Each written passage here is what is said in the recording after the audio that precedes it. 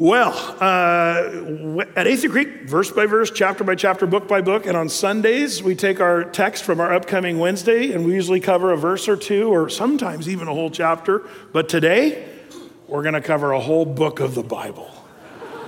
Man, you guys are in for it. This is great. So strap on your safety belts. The whole honkin' book of Obadiah. Some of you are like, oh boy, this could be bad. One pastor made this statement. He was known for long-winded sermons, and he said, hey, don't worry, everybody, we'll have you home in time for the Super Bowl. And they're like, Pastor, the Super Bowl's next week. And he said, exactly. But good news for you, the book of Obadiah is small but mighty. It's called a minor prophet, but I would say it's got a major message and one that is worthy of our study today. And it's in the scriptures for inspiration. All scripture is given by inspiration, God-breathed, for instruction and correction and reproof. All these things, it's good for us to read the book of Obadiah. There's some good things we're to learn from this. And even though it's a minor prophet with a major message, only 21 little verses, so it's not a long book. But the cool thing is it's got kind of a heavy theme, but it's a good reminder for us of what not to do. And it has to do with, in fact, the theme of the book of Obadiah is the doom of Edom. And some of you might say, Edom, what does Edom have to do with anything? Well, it's interesting. Edom sort of gets a record in the Bible. It's not the record you'd want to have. But of all the nations, if you think about all the nations God talks about in the Bible, that he's going to judge and pour out his wrath upon, Israel, he talks a lot about Israel because they're his children, the children of Israel and their rebellion. So you do get a lot about the judgment of Israel and Judah and the northern 10 tribes, Ephraim. But who gets the second most judged and talked about nation of God's wrath being poured out on them, as it turns out? The Edomites, more than anybody else. They were arguably the most judged people outside of the people of Israel in the Bible. The prophets foretold the doom of Edom more than any other nation in all the pages of Scripture. Now, you might ask why. Obadiah sums it up all in a nutshell why they're given to such doom. And he's going to explain why all this is going to go down the way it is and stuff. But you kind of have to understand the Edomites before you can really understand the book of Obadiah. So I want to go through a little history of the Edomites and talk about that first. Then we'll dive into the book, the 21 verses. So when it comes to Edom, who are the Edomites? Well, the Bible tells us.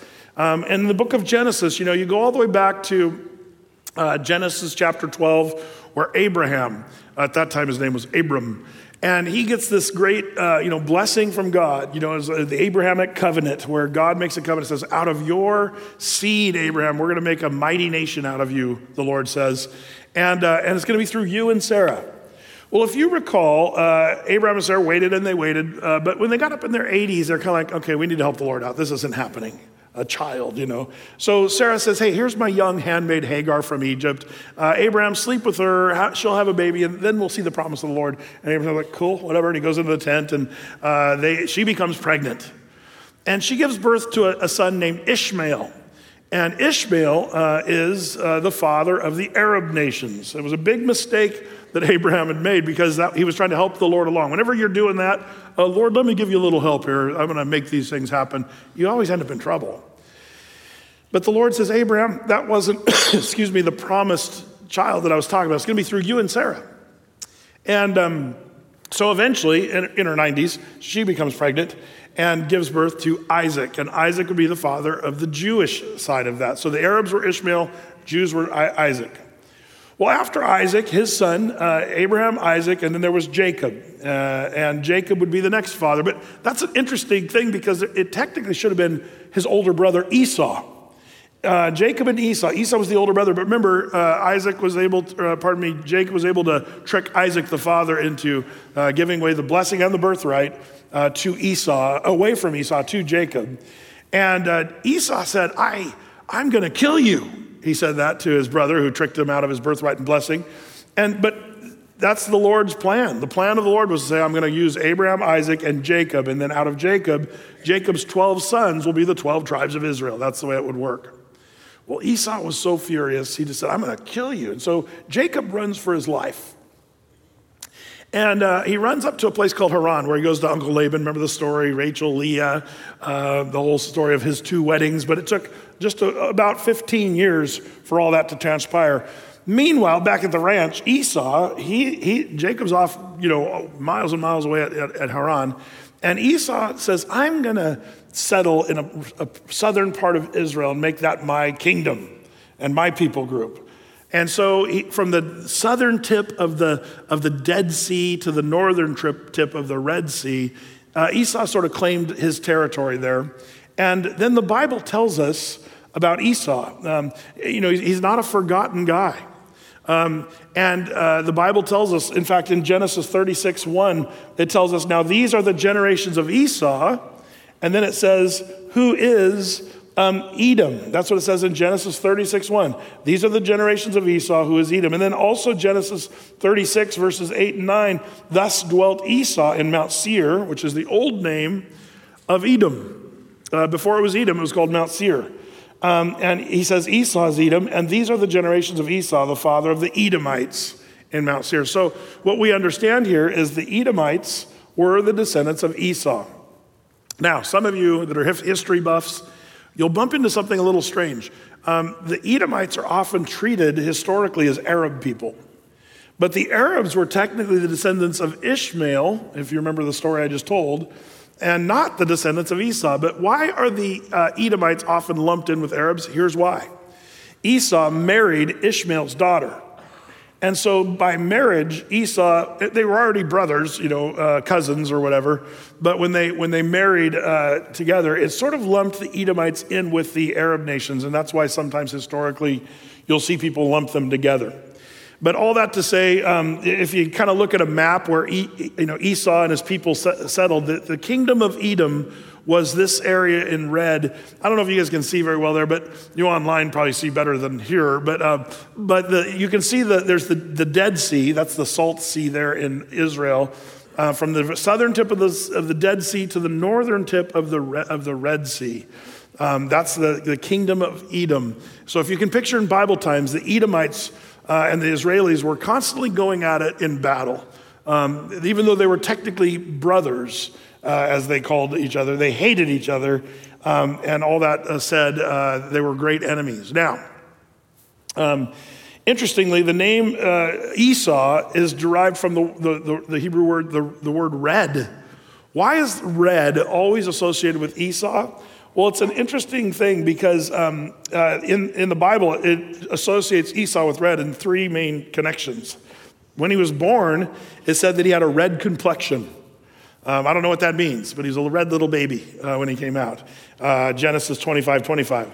Also, do you remember what color the stew was when he sold his birthright to his brother for a pot of stew? It was a red stew, the Bible says.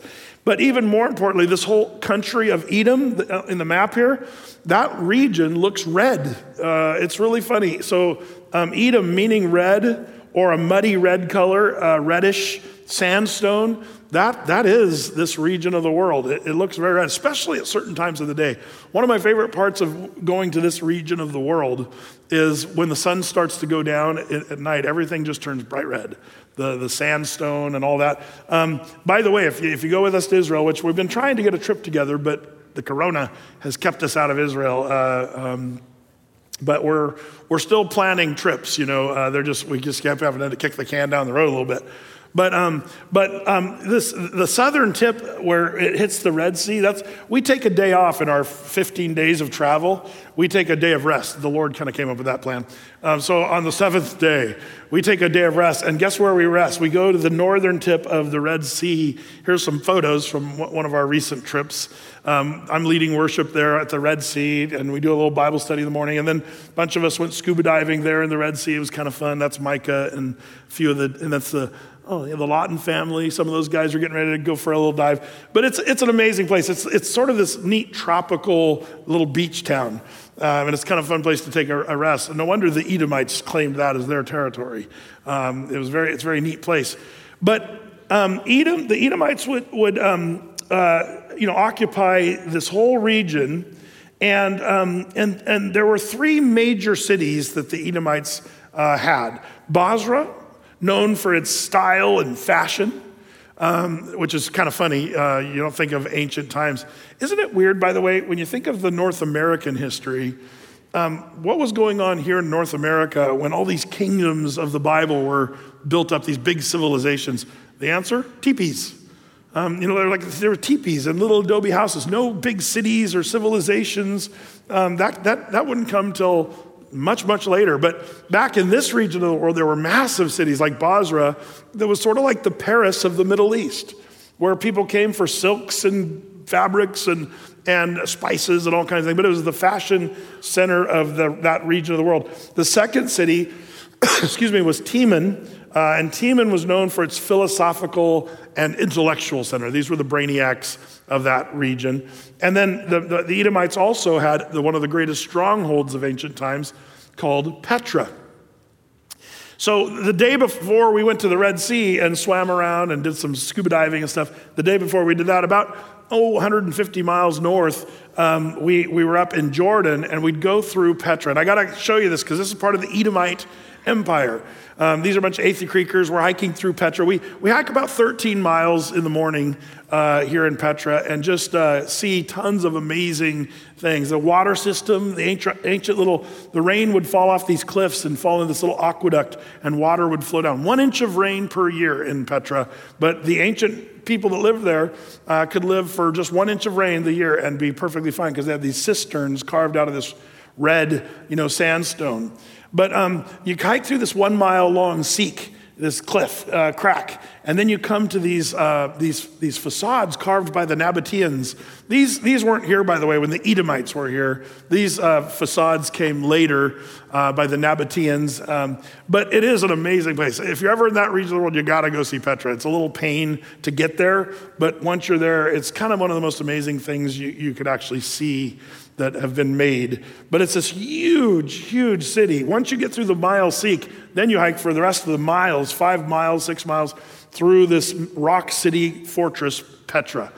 You can ride a camel if you really want to, or a donkey. But we hike through there, and it just goes on and on. These tombs and temples and things that you can explore that are just kind of amazing.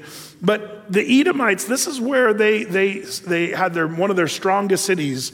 Esau's people settled here in the rock. They called it the Cleft of the Rock, where nobody could attack them. So safe did they feel in this region because by the way, this is see that step at the door?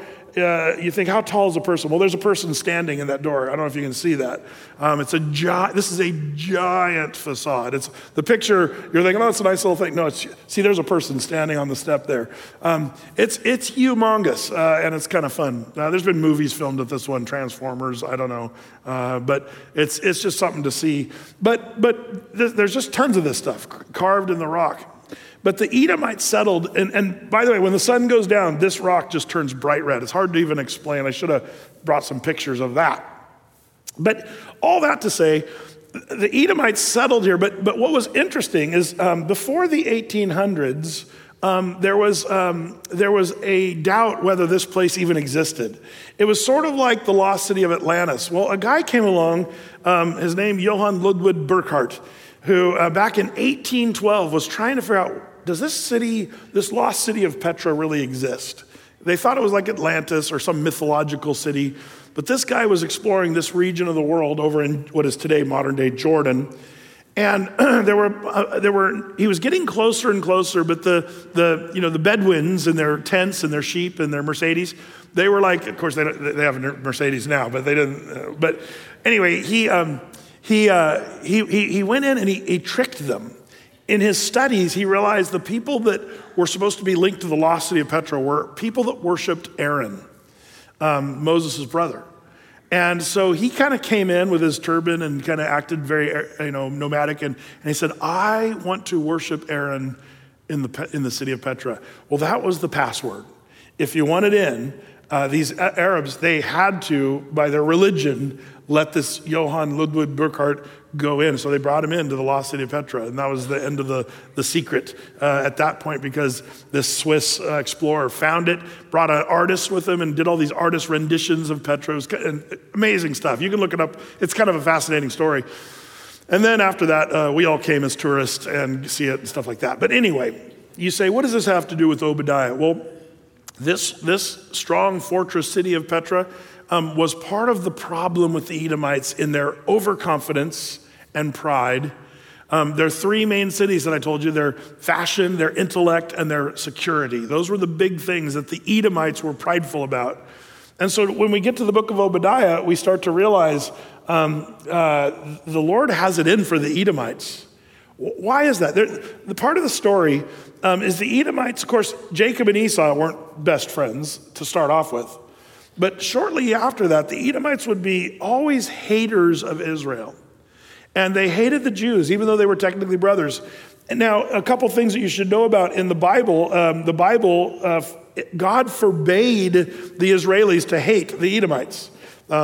If you look it up, it's Deuteronomy 23, verses 7 and 8, where God says, I forbid you to abhor the Edomites because he's your brother. He's your brother. You're supposed to be nice to them. Even though the Edomites, did you remember when your mom and dad did that to you when you were a kid? It's like your brother or sister was pulling your hair and punching the face, and then your mom would say to you, be nice to your brother or your sister. Remember that? Some of your brothers and sisters were really good at that. I call them Eddie Haskell, but that's a whole other story.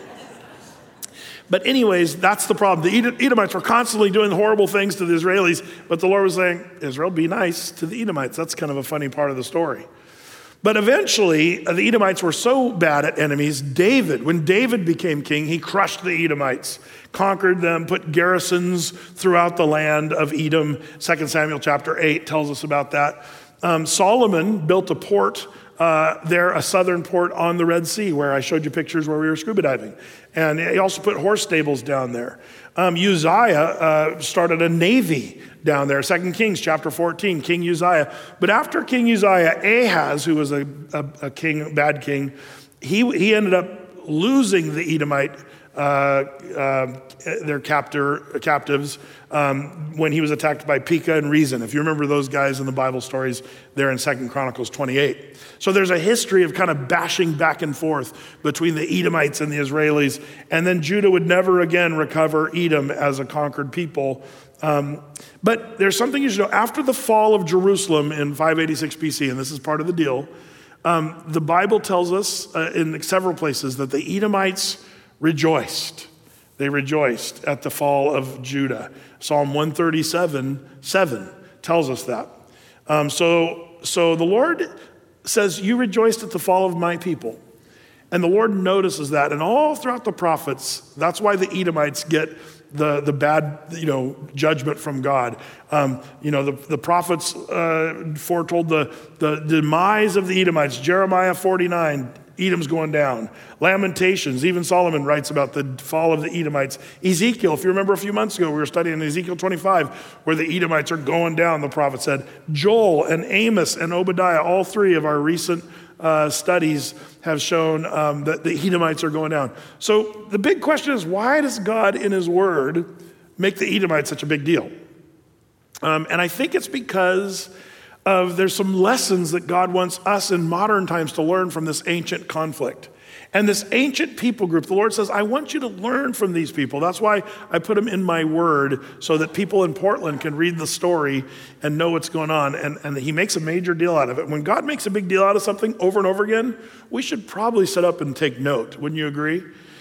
So the book of Obadiah, though it's small, 21 verses, it's sort of the cap on top. That basically seals the deal for us on the Edomites, and that's why Obadiah is such an important deal. So let's take a look. Verse 1 here in Obadiah says, the vision of Obadiah, thus saith the Lord God concerning Edom. We have heard a rumor from the Lord, and an ambassador is sent among the heathen. Arise ye, and let us rise up against her in battle. Man, when the Lord says, hey, we're going to rise up in battle against, you got to kind of say, oh man, you got a problem when God's raising up battle against you. Now, a couple things I haven't talked about. Who is this prophet Obadiah? The answer, we have no idea. There are 12 Obadiahs in the Bible, we think. Now, are some of them the same Obadiah? We don't know. We don't know much about Obadiah. All we know is the meaning of his name. Obadiah means servant of Jehovah. That's all we know about this prophet. So it's funny because most of the other prophets we know a little bit about, but we really don't know anything about this. And we also don't know the timing for sure of this book, like when it was written or when Obadiah even prophesied against Edom. But there's a couple hints, and scholars have deduced the timing to be around 585 BC. Now, I wouldn't die on that battlefield and say, for sure it's that, but let me just give you one of the evidences. I'll show you another one in a few minutes. But it's the language of verse 1 that stands out. There in verse 1 when it says, we have heard a rumor from the Lord, an ambassador is sent among the heathen. In the original Hebrew, this matches one of the other prophets. And it puts the timing at an interesting place. It's Jeremiah uses the same sort of phrasing in talking about the judgment of God upon the Edomites. And Jeremiah gave that prophecy right after the fall of Jerusalem.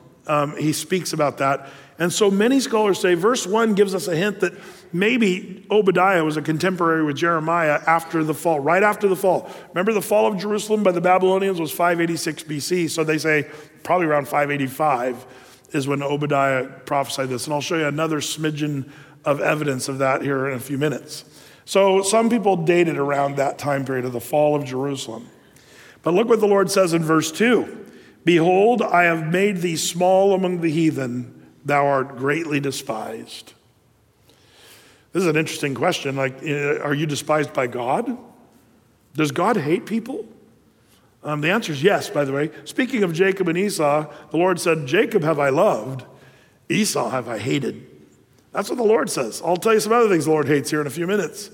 But as it turns out, the Lord says, you are small and you are despised. Now, we could also make the argument that the Lord is saying you're despised by the other nations around you.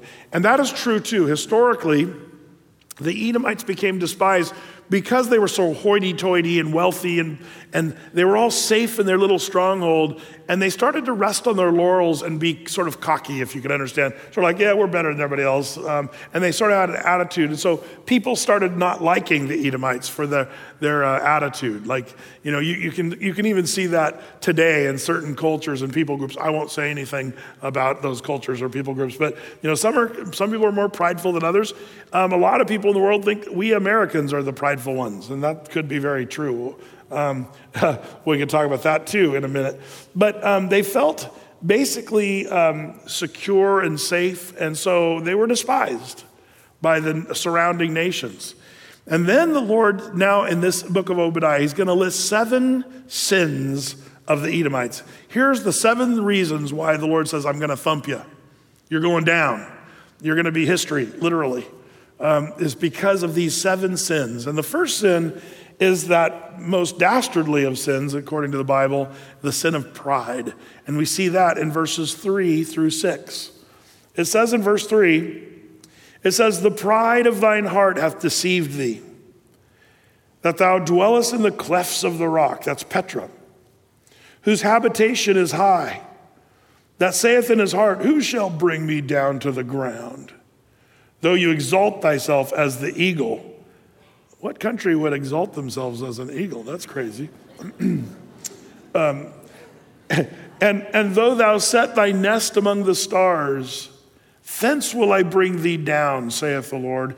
If thieves came to thee, if robbers by night, how art thou cut off? Would they not have stolen till they had enough? If the grape gatherers came to thee, would they not leave some grapes? How are the things of Esau searched out? How are his hidden things sought up? This is King James' way of saying you guys are prideful. You think you're in your cleft of your rock there, safe in Petra and all that. But you're going to fall. You know, you're big. You think you're big like the eagle or nesting among the stars. But he says, I'm going to bring you down from your high horse. Almost like the bigger they are, the harder they fall. That's kind of what the Lord's saying here. And he's saying, you know, you've rested on your laurels, and even if a group of thieves come in, they're going to be able to rip you off. Like, this is an insult, really, to this prideful group who's saying, we've got it all dialed in and we're safe. And the Lord's saying, you're not safe. You think you're safe, but you're not safe. And so this issue of pride is what the Lord says is the first thing that's wrong. And by the way, of all the sins, pride seems to be one of the most dastardly. The Bible says pride goeth before destruction and a haughty spirit before a fall. We know that Satan himself, who was Lucifer in heaven, his sin was that of pride. He's lifted up with pride, and that's why Satan actually fell. In Proverbs chapter 6, the Lord says this about these things. And this gets back to what God actually hates. Proverbs 6, verse 16 says, "These 6 things doth the Lord hate. Yea, 7 are an abomination to him. A proud look." That's the very first thing. A proud look. And then the rest of it's pretty bad as well. "A lying tongue, hands that shed innocent blood, a heart that deviseth wicked imaginations, feet that be swift in running to mischief, a false witness that speaketh lies, and he that soweth discord among the brothers." Man, this is a list worthy of thinking about. Lord, I don't want to be a part of these things that you hate, that are abomination to you. But isn't it interesting, the very top of the list is a proud look. Not just a proud heart, but just even having the look of pride. What does prideful look like? I'm not sure that's easily defined. What does a proud look like? But you know where I worry? When I start watching the Olympics. Does anybody watch the Olympics anymore? No?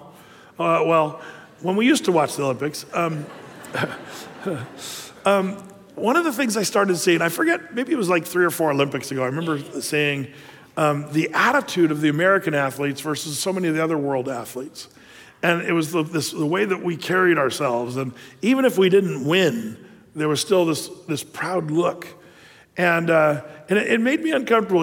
We had American athletes, running across the finish line in track and field, turning around and going, "Okay, come on, everybody, you can catch up after me." That's what a proud look looks like. You're being, overly confident and demeaning to your competitor. Meanwhile, there were other humble competitors that would often win, and the proud American got very humbled. A proud look. There was a young pastor story that I've heard where he was a new pastor and he was really kind of insecure, but he's new. The congregation was seeing the new pastor, and he came walking in to the service, and everybody's looking at their new pastor. And he walked in with a very smart look, and he walked in with his Bible and kind of like very authoritative. He walked in, and then he got up on the pulpit, and this was his first sermon.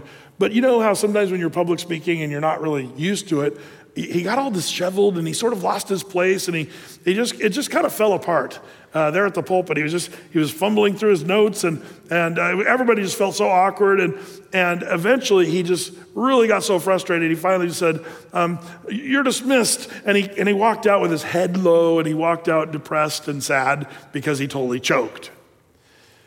Well, the old man deacon leaned over to his wife and said, "If he would have walked in the way he walked out, he would have walked out the way he walked in." I thought that's pretty good.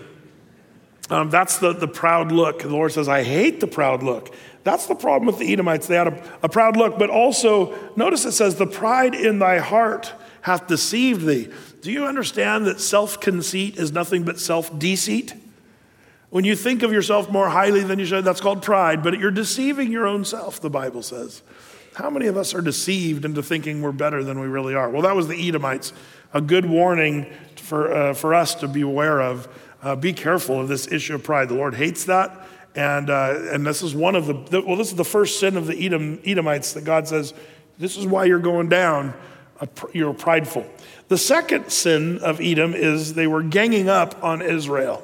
The word here is they made a confederation or a confederacy of nations. They'd stir up other nations against Israel and sort of tag team to thump on the people of Israel. We see that in verses 7 through 9. Verse 7 says, "And all the men of thy confederacy have brought thee even to the border. The men that were at peace with thee have deceived thee and prevailed against thee. They that eat thy bread have laid a wound under thee. There is none understanding in him. Shall I not in that day, saith the Lord, even destroy the wise men out of Edom?" Excuse me, "and understanding out of the mount of Esau." That understanding out of the mount of Esau is, remember the intellectual part of the Edomites I was talking about? The Lord says, you're very smart, but I'm going to destroy your smartness. That's what he's saying there. Verse 9, "And thy mighty men O Teman, shall be dismayed, to the end that every one of the mount of Esau may be cut off by slaughter. And there's strong words against these Edomites. You're going to be slaughtered. And it's not just anybody, you're mightiest of men. There's a Hebrew word that's interesting when you look it up in the Hebrew. The word here for dismayed in the King James, where it says the mighty men, O Teman, shall be dismayed. There's no English word that's the equivalent of the Hebrew word, but the Hebrew word is a very strong and kind of horrifying word. If you look it up in the dictionary, the word that's used there literally means terrified, shattered, and broken. Terrified, shattered, and broken. And this is the mightiest of it. It'd be like, can you imagine like our toughest soldiers, like our SEAL Team 6? And you find a SEAL Team 6 guy who's shattered, terrified, and broken. That's what the Lord said. That's what's going to happen to your mightiest of soldiers, he says to the Edomites. The area they thought they were strongest in, the Lord says, that's going down. You're going down. Very important, pretty heavy.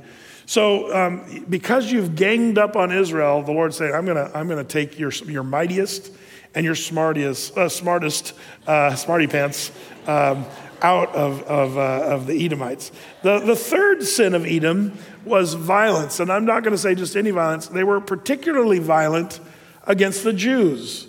The whole Bible records that, by the way, all the Edomites and their dealings with the Jews. They were just violent toward them, and it says that here, right here in verse 10. For thy violence against thy brother Jacob, shame shall cover thee, and thou shalt be cut off forever. In the day that thou stoodest on the other side, in the day that strangers carried away captive his forces, and foreigners entered into his gates and cast lots upon Jerusalem, even thou wast as one of them. You were like the Babylonians who crushed the Jews, Edom, or the Assyrians who came and killed Jews and dragged them off into captivity with hooks in their noses. They're getting blamed. The Edomites are saying, basically the Lord's saying, you did all this stuff too, just like the other nations, but your violence against your brother Jacob, shame's going to cover you because of that. By the way, the interesting thing, about speaking of Hebrew words, the word violence in Hebrew is Hamas. Isn't that interesting? Now, the people of Hamas, their name in Arab, or the Palestinians don't think of it as violence, but that's what it is. It's kind of funny that that's the Hebrew word for violence, Hamas. You can't make too much out of transliteration words like this, but there's some funny things. I remember years ago when Bush was the president, people made a big deal. There's the Hamas mentioned there in verse 10, and George Bush is mentioned too, because the word shame there in that verse is the word Bush. So people are like, see, George Bush, Hamas, and they made a big construct. That's always a mistake when you're using transliterated words. But it is interesting. The Lord just says violence. And boy, the Jews have been, whether it's the Edomites or the Hamas shooting rockets, the Jews have been the victims of violence their whole existence from the time of Pharaoh all the way to the present day. Interesting. And the Lord says, man, I see that. And the Lord says, I see the violence, Edom, that you have carried out against my people. I need you to remember, and this is important, this should be something that should determine how even we as Christians think about the political world and who we're voting for and stuff like that. Remember, the Lord says, I will judge the nations according to how they treated my people, the Jews. There's actually a judgment. There's a great white throne judgment. There's the bema seat or the judgment seat of Christ. But there's also the judgment of the sheep and the goats. And remember what that is. That's when God says, I'm going to separate out the nations that treated my people good, and I'm going to separate the nations that treated my people bad. And it's not going to be good for the nations that treated them badly. Where did all this start? Well, way back in what I told you about Genesis 12. Let's revisit that. The Abrahamic covenant, where God made a covenant with Abraham. He said, now the Lord said to Abram, get thee out of thy country and from thy kindred and from thy father's house unto a land that I will show thee, and I will make of thee a great nation, and I will bless thee and make thy name great, and thou shalt be a blessing.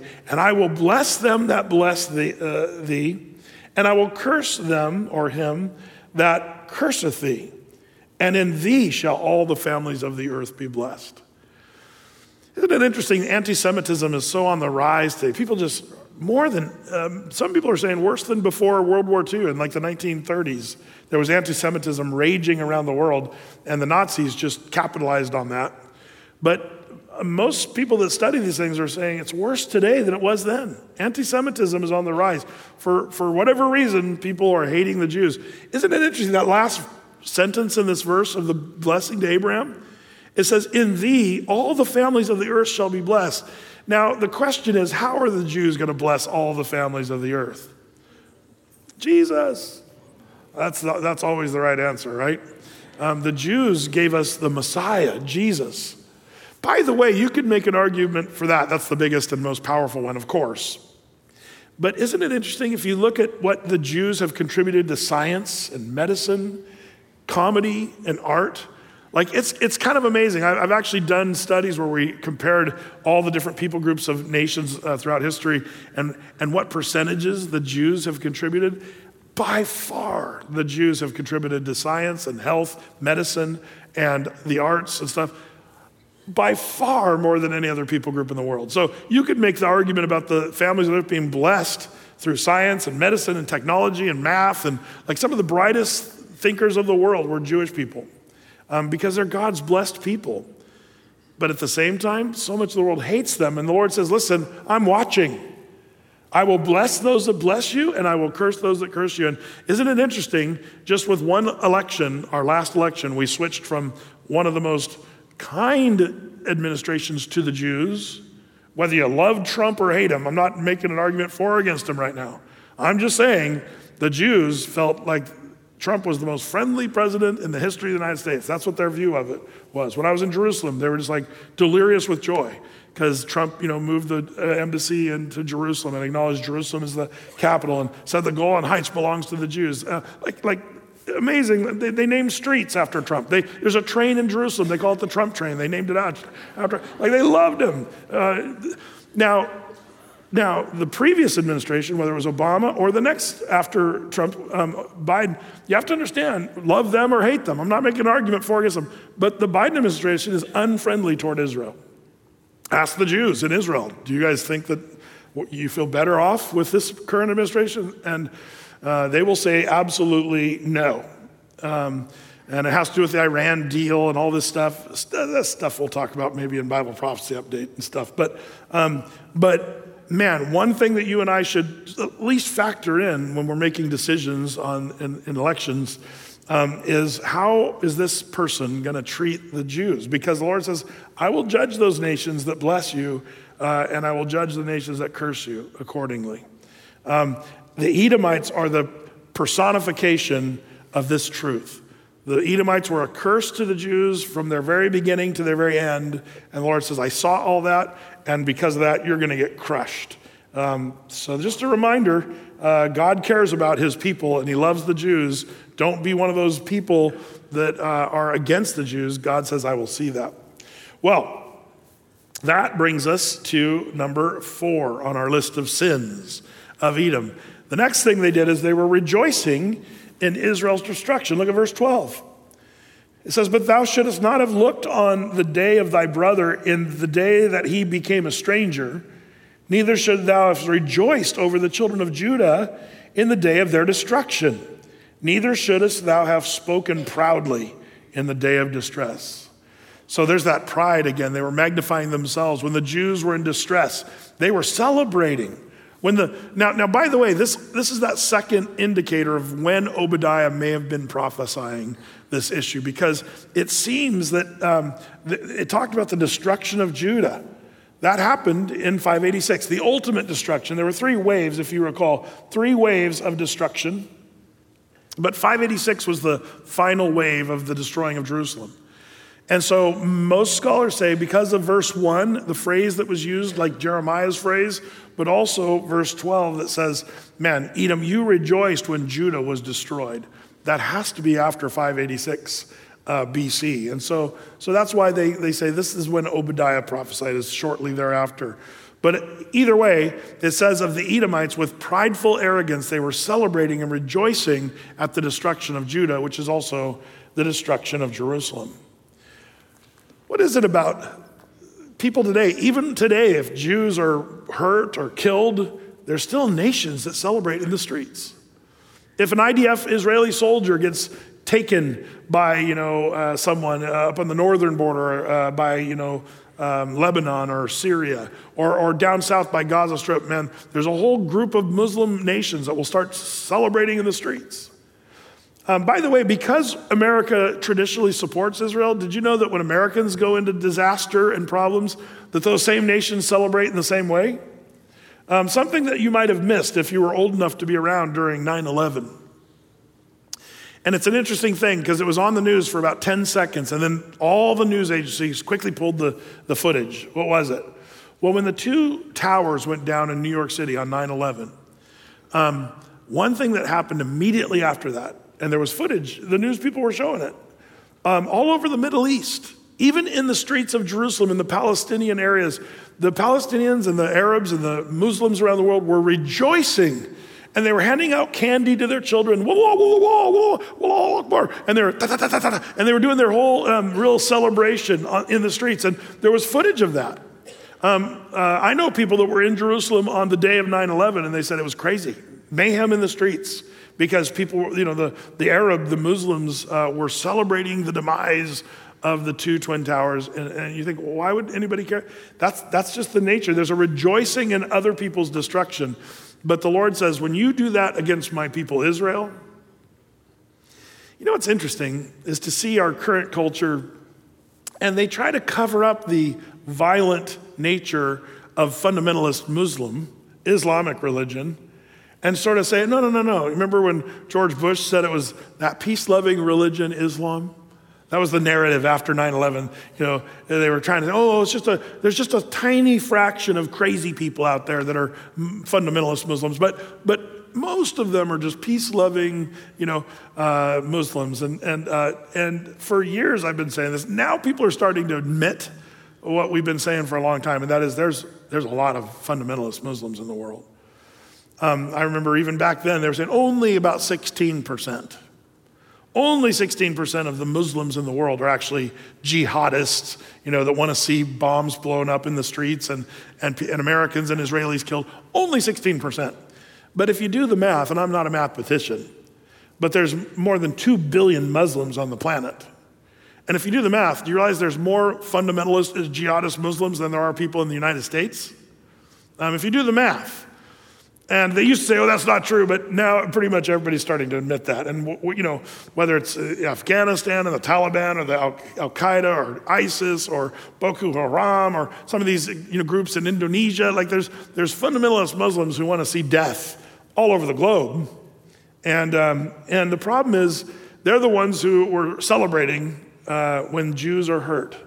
And the Lord says, man, I see when you're doing that celebrating. It's interesting. By the way, so there's this weird thing that we do in America to cover up the fundamentalist Muslim and say, they're just peace-loving. We'll celebrate Ramadan in the White House and all this stuff. They do that. Meanwhile, they sort of want to make the Jews look bad. And then there's this weird thing that happened just last week. And this is all part of the same source of insanity. It was a little over a week ago. Remember the hostages that were taken in Texas? And what it was a Jewish synagogue. Some guy came in there with his weapon, and he took these Jews that were worshiping in the synagogue in Texas hostage. You guys know about this? Okay, not a lot of you guys watch the news. It's okay, that's all right. I'll tell you what happened. So this guy goes in there, and he takes the hostages, and then he demands that a woman who's in prison be let loose. Now, when that first happened, it's amazing how news travels so fast, and people start looking and Googling and stuff. Before they had time to take down his Facebook profile and all that stuff, he was a Muslim who had a real agenda, anti-Semite. But the FBI, worked hard to say, this isn't an act of terror. This isn't an anti-Semitism. This is just a guy who took some Jews in a synagogue hostage. It has nothing to do with Islam or Jews. And this was the narrative the FBI actually had. In fact, the man held hostages for more than 10 hours. Was that last Saturday? I think it was a week ago Saturday, where he could be heard ranting on live stream until they actually took the live stream down, that they would release a Pakistani neuroscientist, that's the way they said it, who was convicted of trying to kill U.S. Army officers in Afghanistan. The FBI Special Agent DeSarno said the hostage taker was specifically focused on an issue not directly connected to the Jewish community.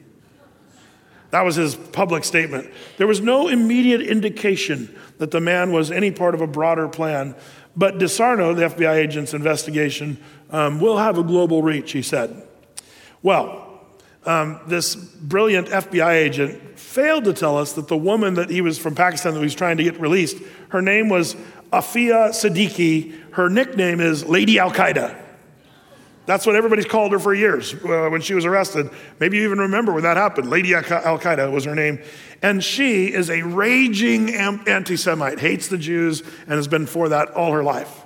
So he was in a prison. She was in a prison in Fort Worth, Texas. Why would the FBI? Then this article came out not about 3 or 4 days later by Daily Mail UK. FBI finally admits Texas synagogue siege was an anti-Semitic terror attack after first claiming it was not specifically related to the Jewish community. Duh. It's like these people aren't so bright.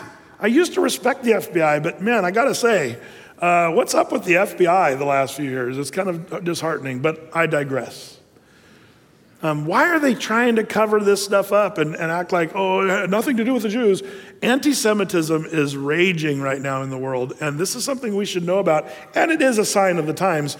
But the reason this is so important for you and me is we're watching this happen, but the thing that God says about the Edomites, he says, you guys are gonna be crushed. Because not only were you mean to my people, but you rejoiced when they were killed or taken off into captivity, and I saw that, and I'm going to deal with you because of that. So this sin of rejoicing at their peril and their destruction. Number 5 on our list, we're getting close, almost done. Sins of Edom, number 5, looting. We can apply this to the sins of Portland. But let's take a look, verse 13. It says, the Edomites, thou shouldest not have entered into the gate of my people in the day of their calamity. Yea, thou shouldest not have looked on their affliction in their day of their calamity, nor have laid hands on their substance in the day of their calamity. In other words, whenever the Jews were in trouble or being attacked by someone else, the pesky Edomites would come in and loot the cities that were being destroyed by other nations. They were sort of kicking them while they were down, so to speak. So the sins of Edom along looting was another one. Number 6, the sins of Edom, hindering the escape of the Jews. Whenever the nations would come and try to crush the Jews and the Jews who were running for their lives, listen to what the Edomites did. Verse 14, thou shouldest have stood in neither should thou have stood in the crossway to cut off those of his, that is the Lord's, that did escape. Neither should thou hast delivered up those of his that did remain in the day of their distress. For the day of the Lord is near upon all the heathen. As thou hast done, it shall be done to you. Thy reward shall return upon thine own head. So when the Jews were running for their lives from whoever, the Babylonians, the Assyrians, or whatever conquering nation was coming, these horrible Edomites would find the running away Jews. There's a story. Do you remember when Jeremiah and the leader of Jerusalem that was left, there was a tiny remnant of Jews after the 586 attack of Jerusalem. Do you remember they tried to escape, but some Edomites came and captured Jeremiah and the group and took them for a while, and then they got thumped, and then they went to Egypt. If you remember, there's a little sideline story where the Edomites came and took Jeremiah captive for a few minutes. That's the stuff that they did. They just were constantly a burr under the saddle, so to speak, of the Jews. So trying to hinder their escape. Number 7, and the final sin of Edom that is noticed is what we're going to, by the way, Galatians 6:7. This is what the Lord says to them, be not deceived. God is not mocked, for whatsoever man soweth, that's what he's also going to reap. And that's what the Lord said to the Edomites about this, doing this to the Jews when they were trying to escape. He said, that same thing's going to happen to you. Whatsoever man sows, that will he also reap. Well, the sins of Edom, number 7, drunken celebration. Not only were they rejoicing, that we saw in verse 12, but then they'd get sloshed and have a party to celebrate the destruction of the Jews. Verse 16, It says, for as you have drunk upon my holy mountain, so shall all the heathen drink continually. Yea, they shall drink, and they shall swallow down, and they shall be as though they had not been. That's a fancy way of saying they're going to drink themselves to death. And that's what the Lord predicts for the Edomites. Now, this is pretty much doom for Edom. And you're saying, Brett, doom and gloom for Edom. Okay, got it. Now, the last part of this, there's some hope. As we've seen the 7 sins of Edom, now we kind of shift gears in verse 17 and talk about a bit of hope, and I love this. Verse 17, but upon Mount Zion shall be deliverance, and there shall be holiness, and the house of Jacob shall possess their possessions. Oh my, this verse, we could have done a whole sermon just on verse 17. First of all, when is deliverance actually going to be on Mount Zion? And not just any deliverance. This says Mount Zion, and Zion's another name for Jerusalem and the Temple Mount in Jerusalem. So it says there's going to be deliverance and there shall be holiness. When will there be holiness on Mount Zion? Anybody want to jump in on that one? Right, when Jesus returns. Christ is going to come in his second coming and rule and reign from Jerusalem on Mount Zion. So this is a great prophecy about the millennial kingdom that's coming. Even in our time, it's in the future. There's hope. Even though it's way down the road from Obadiah's time, there's still hope coming for Jerusalem. But notice it says, and their house of Jacob shall possess their possessions. You Bible students recognize this, possess your possessions. Because the Lord kept telling the Jews, I want you to possess your possessions, and specifically the promised land. Go in and possess the promised land that I've promised you.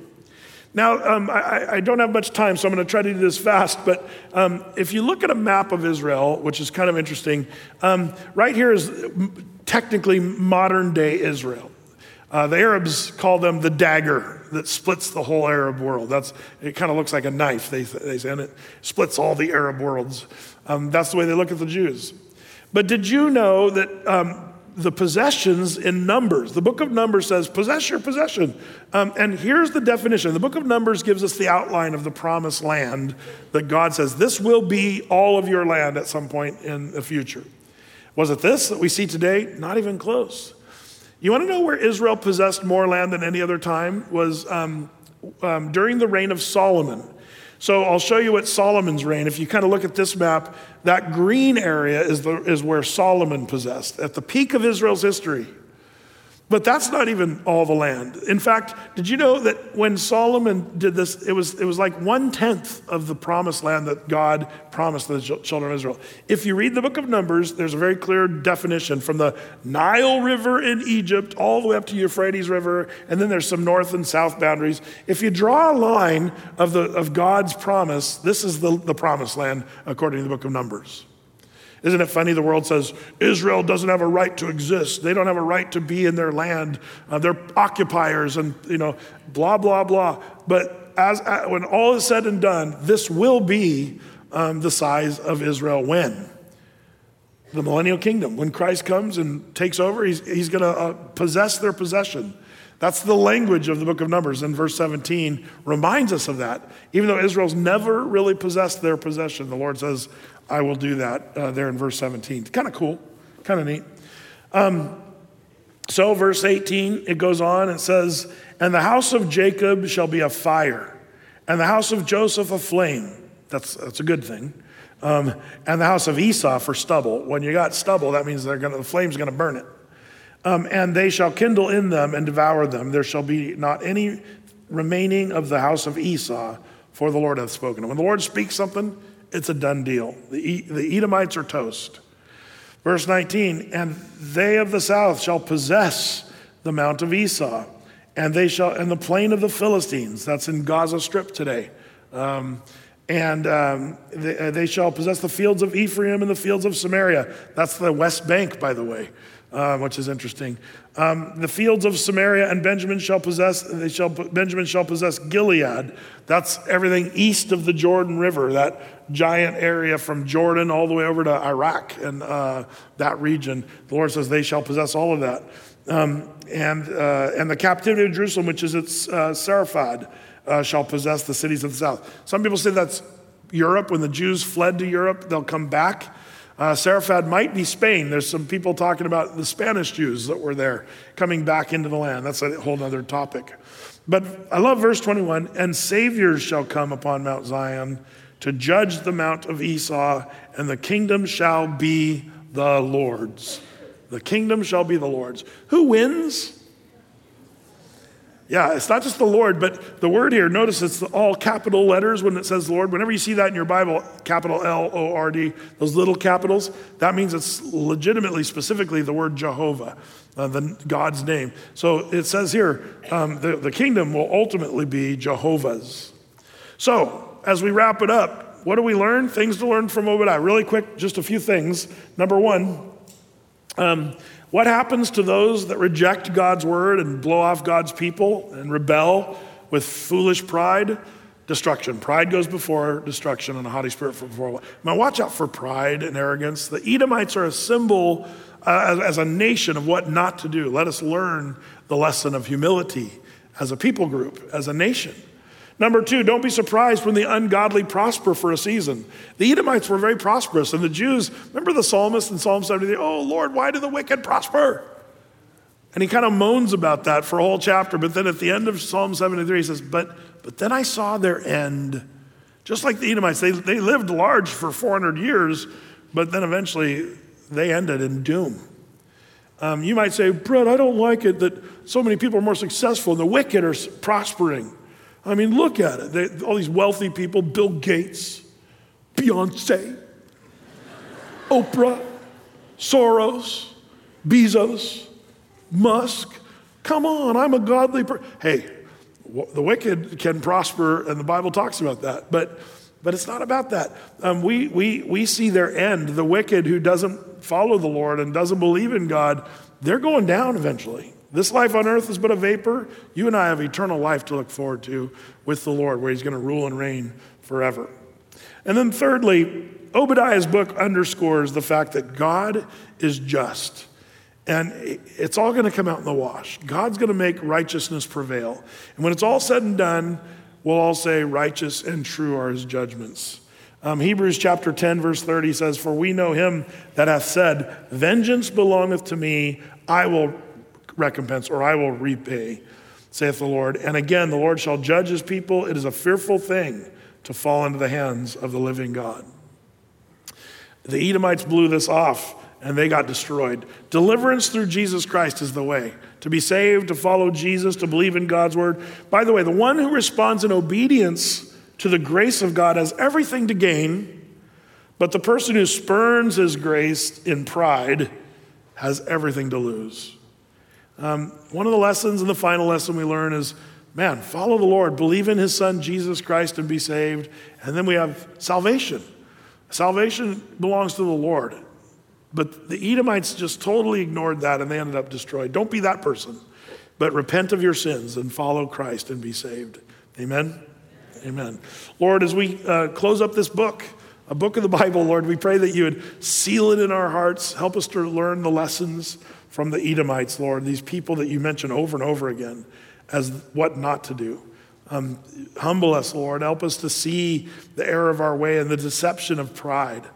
Help us to follow your word and to submit to you in truth and be saved. Lord, I pray your blessing upon these who've taken time to go through this book, that they might have good fruit from this, Lord. In Jesus' name, amen.